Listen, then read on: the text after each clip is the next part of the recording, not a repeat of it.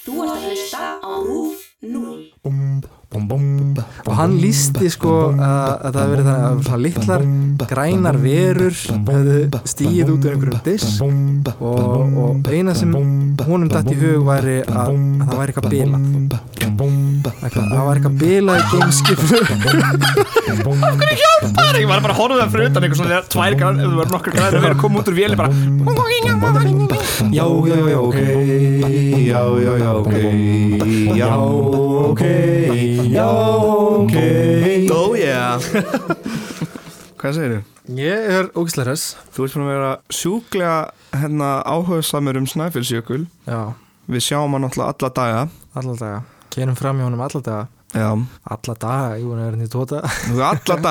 Alla daga 24/7. Já. 24/7 á dönsku er 24/7. 24/7. 24/7. Ég gør det, mand. Alle dage 24/7.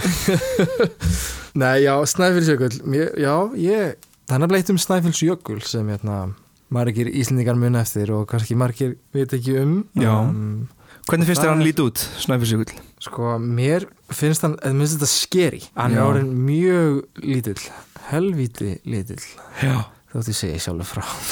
Já, við vorum eitthvað að tala um þetta í síðasta þátt, sko. Þetta er svona ennþá eitthvað rosa mikið. Ég veit ekki, það er bara óhugnulegt að horfa á þegar maður sér jarðarför Einsjökuls. Þetta er líka bara einhver smá hetta sem er eftir ofan á honum. Já. Og svo líka eins og við tölum í seinasta þetta nefndir aðeins jarðarför Jökuls. Ok Jökull. Sem er ógeðslega skrítið. Það er ógeðslega skrítið.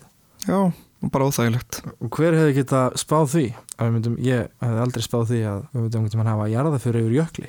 Nei. En talaðum að spá. Þetta var svona segway inn í það sem þetta var að tala um. Já. Það eru spádómar Ísland. Yes. Spádómar og furðusögur Ísland hafa verið nokkrar. Já. Og marga eigum við spámennina, Sigga Kling. Sigga er æðisleg. Hún er kannski svo frægasta. Ég elska Siggu Kling. Ég elska Siggu sko. Mitt markmið í lífinu er að komast í frægir krabbar hjá Siggu. Herri, ég var að skoða daginn eitthvað ég allir vilja sé í listanum hjá henni. En kannski getur Sigga bættið núna í listan. Mig langar svo mikið að komast. Ég vil líka fara í meyju listan. Já, þú ert meja, já. Já. En ég les alltaf stjörnusmanna hjá Siggu Kling að því að hún er svo jákvæð og þetta er svo skemmtilegt og ég fer bara með fullum lífskraft inn í mánuðin einhvern veginn. Já, ég elska hana. Hún er alveg æðisleg, hún er svo mikil peppari sko. Ég er líka alveg nokkur sinnum hitt hana og bara Sigga, þú ert æðisleg. Ég bara hef sagt það við hana bara på götu. Hún er svo næs stemning til þess að hafa sko bara í lífinu og í kringum hann og bara hún klæðir sér nákvæmlega sem hún vilji. Já. Love it. Já. Allavega, Sigga Kling, ég veit ekki, rullar einhverjir fleiri. En hún er allavega svona stærsta. Flottasta. Já, ég myndi segja það, já. Og svo náttúrulega fullt einhverjum furðusögum líka til. Ein furðusagan var eitthvað svona 10 til 20 árum eftir að Hekla gaus í fyrsta skipti. Þá kom einhver og bjó til kvæði og í því kvæði hélt að ég fram að Júdas sem var einn af lærisveinum Jesús var í grafinn inn í Heklu. Já. Eldfjallinu. Það er, já, og svo var annar maður sem heitir Dieter Brauers. Já. Dieter Brau. Já, hann var þýskur, hvernig myndir þú bera nafnið hans? Dieter Brauers. Dieter Brauers. Já, það var mér að danskur heimi hjá mig. En það er samt ekki svo langt frá. Nei. Danska og þýska, já. Nei, satt. Já. En það er danska undir mjög miklum svona hljóðarrifum frá þýskunni. Já. Skilst mér. Já, einmitt. Hann var þýskur, svona samsæris kenningarmaður. Já. Og hann varpaði fram kenningu á heimasíðinu sinni að hann heldur því að fram að sólin sé að hruni komin og að stærsta sólgosið í 15 ár hafi kveikt í Eyjafjallajökli. Að sólgos hafi kveikt í Eyjafjallajökli. Bara sprengt út frá sólinu, bara beint inn í Eyjafjallajökli. Og svo bara eldgos eitthvað. Og síðan sagði hann að sólin myndi tortímast líka árið 2012 og eitthvað svona, alls konar svona. Shit, og hvað gerðist það? Ég veit það ekki. Líka annar samsæris kenningamæður sem hétt Hartwig Husdorf, ef ekki hugmynd hvað hann er, en hann hélt því fram að eldgosi stafaði af stöðugum tilraunum bandaríska hersins. Þannig að bandaríski herinn hafi verið að gera eitthvað og þessna hafi eldgosið í Eyjafjallajökli byrjað. Já, ég meina, þeir hafa gert nú klikkaðari hluti eins og að senda kjarnorkuvopn út í game, sprengja kjarnorkuvopn út í game. Já, bara prófa. Já. Það var alveg rugla, sko, það var bara ein stór kúla. Já, einmitt. Þegar það sprakk, það var engin svona sveppa, svona vindun. Nei. Þannig að þeir hafa gert nú alveg klikkaðari tilraunir. Jésús. Hvað sló ég alveg út á laginu? Já, þetta skjóta kjarnorku sprengja út í game og bara sjá hvað gerist. Svona eigum við eftir að tortíma okkur bara. Já, við erum eftir að gera eitthvað mjög kjánalegt, en ég held að ég spái því en ég held að kjánalegt sem við munum gera er bara að halda áfram að tortíma jörðina þangað til hún getur okkur ekki meir. Já. Ekki einhver tilraun, bara að við munum halda áfram að gera það sem við erum að gera. Aftur hérna, ég pípa minnir. Fleiri jökla fleiri jarðarfarir. Já, jökla jarðarfarir. Og ótal fleiri spádómar eru líka bæði frá Nostradamus og fleira. Upprisa Jesú Krist, jafnvel, það var frá einhver doktor Adam Rutherford hélt að því fram að upprisa Jesú Krists yrði hér á Íslandi þegar Jesú Kristur kemur aftur. Já. Shit, man. What if God was one of us? What if Jesus was at Prickett? Just a guy drinking a beer at Prickett. En já, oh my god, veist, allar þessar furðusögur, allavega hana. Menn hafa lengi reynt að öðlast vitneskju framtíðina með alls konar brögðum, til dæmis rúnum, spilum, kristalkúlum og kaffi. Já, lesi kaffikort. Já, svona bollaspá. Það var ekki hægt að nota kaffibæti í það. Og svo náttúrulega eigum við líka við eigum veðurspáminn hjá veðurstofunni. Já. Þeir gera ákveðna tilraun til þess að spá til framtíðar, en þá eingöngum veðrið. Sem er ekki með íslensku veðri, sko. Og stundum rætist spáin og stundum ekki. En ég held að þeir sé nú meiri með einhverja fræði og tækni á baku þeirra spá en bara spil og kaffi. Það var gaman að fá Sigurd Kling til þess að hafa bara fullt af svona antennum og eitthvað sem að skrifa niður lífsspáin þín. Já, Sigurd Kling gæti verið með veðurspá. En sennilega samt drekkaðu hellingskaffi, sko. Sigurd Kling með veðurspá. Það verður æðislegt veður á morgun. Það verður smá rigning, en það er bara allt í lagi. Það er bara að taka rigninguna eins og hún kemur. Bara að taka rigninguna eins og hún kemur. Og svo kemur kannski skiptir ekki í máli hvort það er gott eða slæmt veður. Elskar mín, á morgun verður þrumum veður, en veistu hvað, þú skalt bara njóta daginn. Þú skalt bara halda innan dyrra og horfa góða mynd og hafa það kósí. Hún er æði. Elskana. En já, í veðurspá og veðurspáminn, þetta er auðvitað erfiðasta íslenska vinnan sem hægt er að vinna við. Já. Að veðrið á Íslandi er alls konar. Alltaf verið að skamma þig. Þú sagði það er rigning í dag, það var bara sól. Já. Ég sá ský sem var á leiðning að það bara hætti við hjá Vestmanniðum, ok? Hvað er þetta? Þetta er bara einhver líkindareikningur og eitthvað svona. Já, svona það var einhver ný vefsíða að koma daginn sem ætti að vera með svona nákvæmustu spárna, sko. Það þarf bara að setja upp alls konar mælingar í kringum landið, sjá hvert vindurinn er að fara, hvaða ský er líkilegt þess að koma yfir landið, hvernig sólin er þann dag, saman sem 4 og bomba, hvaðan vindurinn er að koma, alls konar þannig. Nákvæmlega. Það er sagt að spádómsgáfur séu algengar á Íslandi og lengi hefur dulrænt verið hluti af menningu Íslendinga, en þó hafa margir erlendir spáð fyrir Íslandi.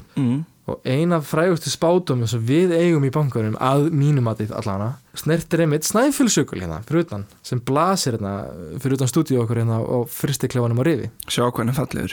Já, þessi hetta sem er eftir. En það var einmitt þannig að árið 1993 sorry það ár fættist ég. Ég beið eftir varstu bara hrættur? Já, ég bara, nei, nú kemur þetta. Árið 1993. Já. En þá var spáð að geimverur myndi í fyrsta sinn í veraldra sögunni birtast mönnum opinberlega. Hvert að segja, er það að segja ég sé geimvera? Já, þá fættist einn geimvera í Portugal. Nei, ég fættist í Reykjavík. Fættist í Reykjavík? Já, svo flytti bara mánaða gammal til Portugals. Já, þú meinar. Fun fact. Áhugavert. Wilhelm Netto. Já, en allavega, en það geimverur á Íslandi átt að byrtast hérna opinberlega fyrir mönnum og þetta átt að gerast við Snæfellsjökul á Íslandi 5. nóvember 1993 klukkan 7:09 að kvöldi til. Til það nákvæmt með þér? Já, mjög nákvæmt. Það bara, þú veist. Við erum geimverur, við komum alltaf tímanlega 7:09 eða hvað, var það ekki 7:09? Það komið sko 10:09 sorry, við erum seinar það voru allir farnir býtu afsakið, ég held að geimverur eru tímanlegar ég ætla bara heima að voru að leiki þannig gerðist þetta það sá ekki geimverur, það voru seinar sorry maður, ég var á leiðninga það var bara geimsteins sem bara kom, hitti bílið minn og ég þurfti að stoppa og láta laga hann það er líka bara annað tímabelt á plánundinu í Blinglung allt annað sko þeir eru hérna 14 tíma undan á Blinglung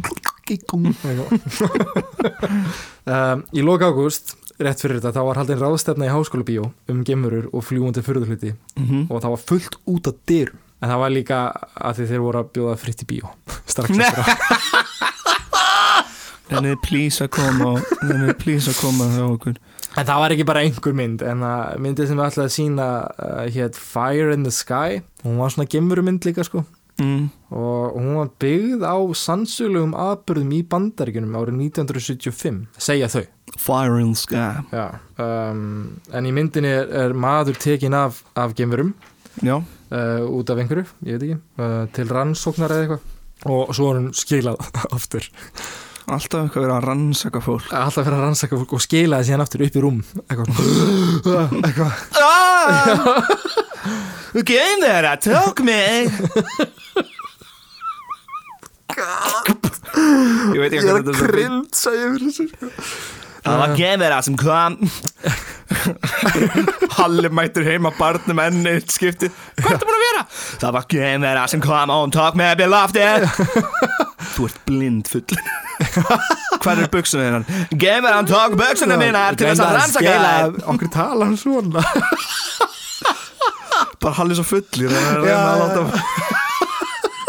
Hún tók buxunum minnar Hann tala bara venjulega svona eitthvað eftir að drekka það tala hann svona Strákar og svo fullir Halli hann blekar Ég tók séskot af græjól Oh my god en það hafa samt verið margar sögur í Bandaríkjunum um það sem fólk vill meina að það hafi verið rænt af geimverum og svo skilað aftur geimverar sko nefnilega elska að koma til jarðarinnar til þess að fara til Bandaríkjana til að fara til Bandaríkjana það bara alltaf þar alltaf þegar ég fer í plánutuna U231 þá fer ég alltaf til Glorgnab ég fer aldrei til Zingnu ég fer alltaf til Glorgnab já Zingnu er hinum einn hann nennir ekki að fara til Zingnu nei bæði myndinni og fleiri myndum og þessum sögum þá voru geimverur oft lýstar sem svona gráleitar verur með stór svört augu er þetta það geimveru útlit sem flestir þekkja og þetta útlit kallað greys eða gránur og þessari ráðstefnu þá var talað um þessar gránur og margir vildu meina að þau voru að koma svona út úr skápnum hvað var þar geimveru trú að manneskjuna sem var að tala um já, bara margir sem sögðust ekki trúa á geimverur lýstu því yfir þarna að þau tryðu á geimverur og það var svona innst inni tryðar á geimverur en það þorði ekki að játa já, það er allir svona margar kenningar með þetta með geimverur sko, þú veist trúir þú á geimverur? Ég veit það ekki sko, það er tvær hugsanir sko, annarkvort eru geimverur til og það er óhugnanlegt eða annarkvort eru með alinn í heiminum og það er líka óhugnanlegt já, nákvæmlega þú veist, það er bara annarkvort og sko, ég veit ekki hvort sko, það er náttúrulega pæling sko, ef geimverur eru klárar myndu þær vilja heimsækja okkur já, það er nefnilega spurning að því sko, segjum ef að geimverur eru til og þar hefur komið á jörðina eitthvað til að athuga hvort það væri einhverjar vitsmunar verur hér og séð okkur og bara nei, það er engar vitsmunar verur hér lenda í jörðinni Gauð, gef mér sígarettu maður hey, fuck áttu kveikjara? Gauð, gef mér sígarettu hei, var bara til raskat maður ég er ekki að gefa neina sígarettur áttu kveikjara? Gauð, þú tókst kveikjara minn hvað kveikjara? Kveikjara með gæluna maður geimverðan bara, heyrðu, ég farin nei, út af því, þú veist, ef það er til geimverur og það er ekki jafn klárar við þá náttúrulega ná þær ekkert að fljúa hingað nei. Ef þær eru klárar við og þær myndu kominga, þá væri tvær aðstæður, þær myndu kominga til þess að hjálpa okkur að þróast frekar, eða þær myndu kominga til að taka auðlindirnar okkar. Alveg eins og við höfum gert þegar hvað myndum við gera? Fattar, ef við myndum fljúga á annan plánetu sko ég hef svo litla trú á mannkyninu að ég geti vel trúið að við myndum fljúga á aðra plánetu og bara drepa all og taka auðlindina og bara olía þetta? Olía? Hvað vatnið þetta? Hvað vatnið ykkar? Við erum að drefa alla jöklana okkar hérna okkur allt og heitt, það alveg mjög næs að þessari plánetu við ætlum að taka yfir, þú veist skilur þetta bara ég hef svona trú á mannkyninu nema við myndum senda vísindamenn þá kannski Svo önnur pæling sem ég hef oft verið að pæli að því að sólin alltaf að stækka og eins og hún núna og hvar jörðin staðsett þá þrífst líf hérna hvaða pláneta svo nær sólinni en jörðin, það Venus? Er það ekki Venus? Segjum það bara, kannski það rámt, kannski einhver önnur pláneta, það allavega einhver pláneta sem nær sólinni en jörðin ætli sú pláneta hafi verið eins og jörðin þá einhvern tímann þegar sólin var minni? Nei, ég held að það þurfi náttúrulega að vera svo mikið að vinna saman til þess að það verði líf á plánetu sko. Það þarf að vera svo ógeðslega mikil þannig að líf á jörðinni bara ótrúlegt það bara 1 in a billion Já, ég meina við erum að horfa í stjörnukerfi langt í burtu til þess að reyna að finna líf og það eru nokkra plánetur sem kom til greina en við náttúrulega eigum ekkert efni eða tækni til þess að geta heimsótt þær eins og En svo líka, það til ef það finnst vatn til dæmis einhverstaðar á Mars eða eitthvað svona þá mjög líklegt að þessu bakteríur líka og það líka þá ákveði líf á annarri plánetu þannig að en það sennilega ekki, ég myndi ekki trúa að það væri einhverja svona gráar verur einhverstaðar með stór svört augu öll á fljúandi diskum og þessi fljúandi diskar hafa ekki þróast í gegnum 20 ár fattur það eru alltaf eins fljúandi diskar það ekki eins og hérna við keyrum á 90 módel af BMF og svo komið 2019 módel af BMF En ég meina það var haldið fram daginn að mjög svona ílangt geimstit sem flög fram hjá jörðinni daginn það haldið fram af nokkrum ekki af mörgum þannig ekki koma og leiðir þetta með að segja hei, þetta rosa mikið bara kenningar sem þetta kasta fram ég veit að þetta er ekkert eitthvað mainstream álit en það haldið fram að svona mjög ílangt geimstit sem flög fram hjá jörðinni daginn gæti hafa verið svona loftsteinn mjög ílangur loftsteinn sem flög fram í jörðinum daginn gæti verið svona gameskip út af því það verið svo óvinnilegt og flög svo skringilega þannig að maður veit ekki hvernig þetta maður veit ekki, það bara 2019 bara 2019 árið bara 2019 en allavega þá ættu geimverunir að koma á Snæfellsjökli hvenær og klukkan hvað aftur? 15. nóvember 1993 klukkan 7:09 Já, ok, alveg rétt okay. Og hvað varð úr því? Já, það var sem sagt, í ágúst var haldin þessi ráðstefna í bíóinu með frítt bíó frítt bíó og það var einn eldri maður sem mætti þessa ráðstefnu líka og hans vildi meina að hann hafði séð geimfar lenda á Snæfellsnesi og enginn hafi orðið vitnaði nema hann og nokkra kindur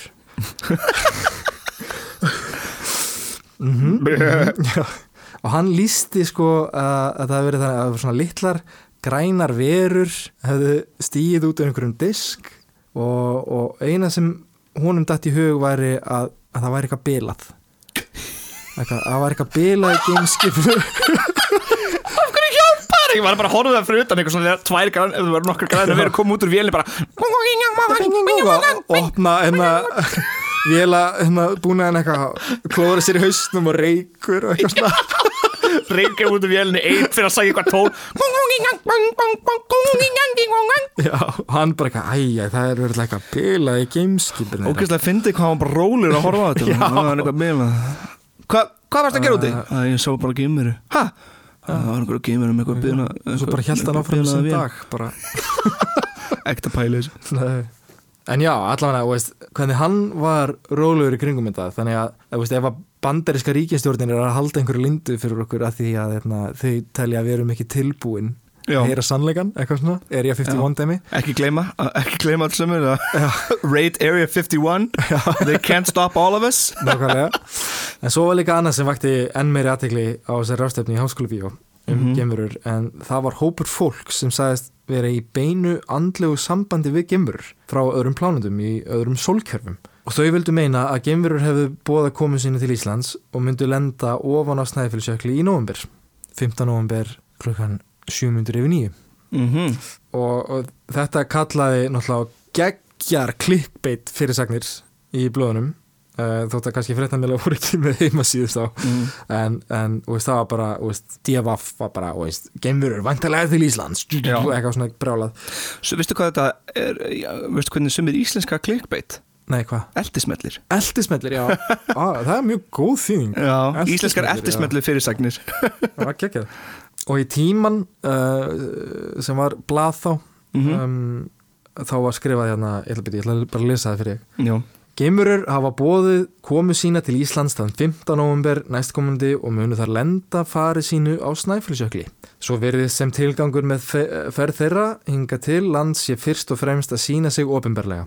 Ástæðan fyrir því að Snæfellsjökull þykir hentugur staður er hversu gott orkusvið er frá jöklinum. Magnús Skarphéðinsson, sagnfræðinemi og hvalavinur, segir að í athugun sínum á frásögnum dulræn fyrirbrigði sé að finna mörg dæmi þar sem greint sé frá geimverum og geimskupum sem sótt hafa Íslendinga heim. Elsta dæmi sem Magnús hefur rekist á er frá 16. öld og það er yngsta frá árunni 1990, þegar 3 jarðfræðingar á leið til Þingvalla sáu geimskip. Æ! Þannig að fólk var að sjá geimskip út allt í dag. Geimverur vildu sýna sér.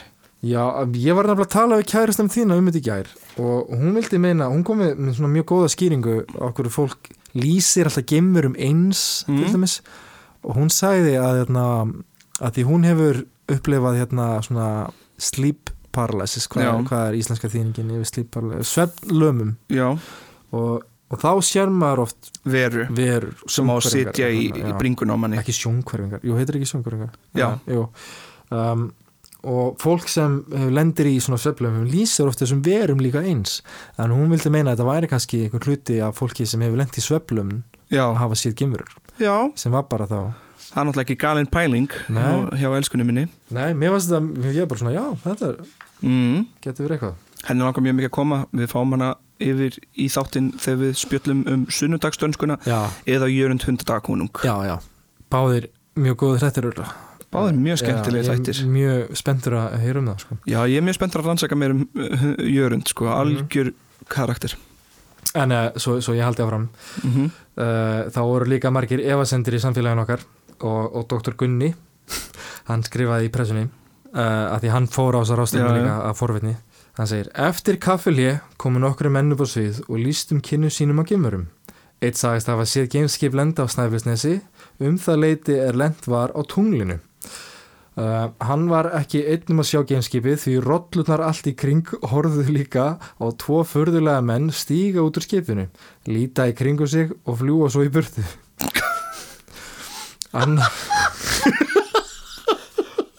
Það lítur að vera eitthvað rosaleg slæm orka í kringum jörðuna fyrst að þessar vélar átt að bíla í kringum jörðin. Já, þetta var alltaf gömul típa geimskipi, var ekki búið að smyrja eitthvað svona.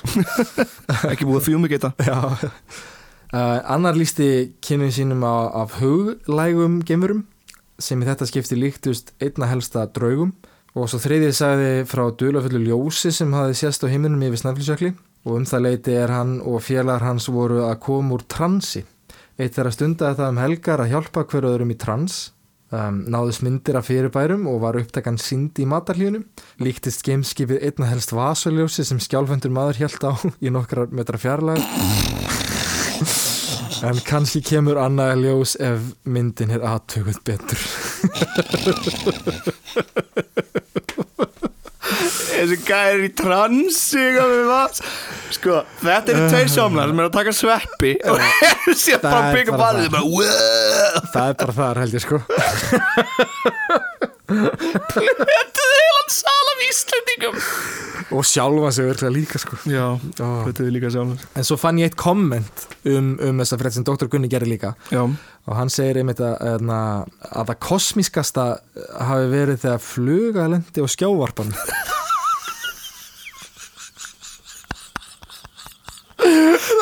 Damn, Gunni.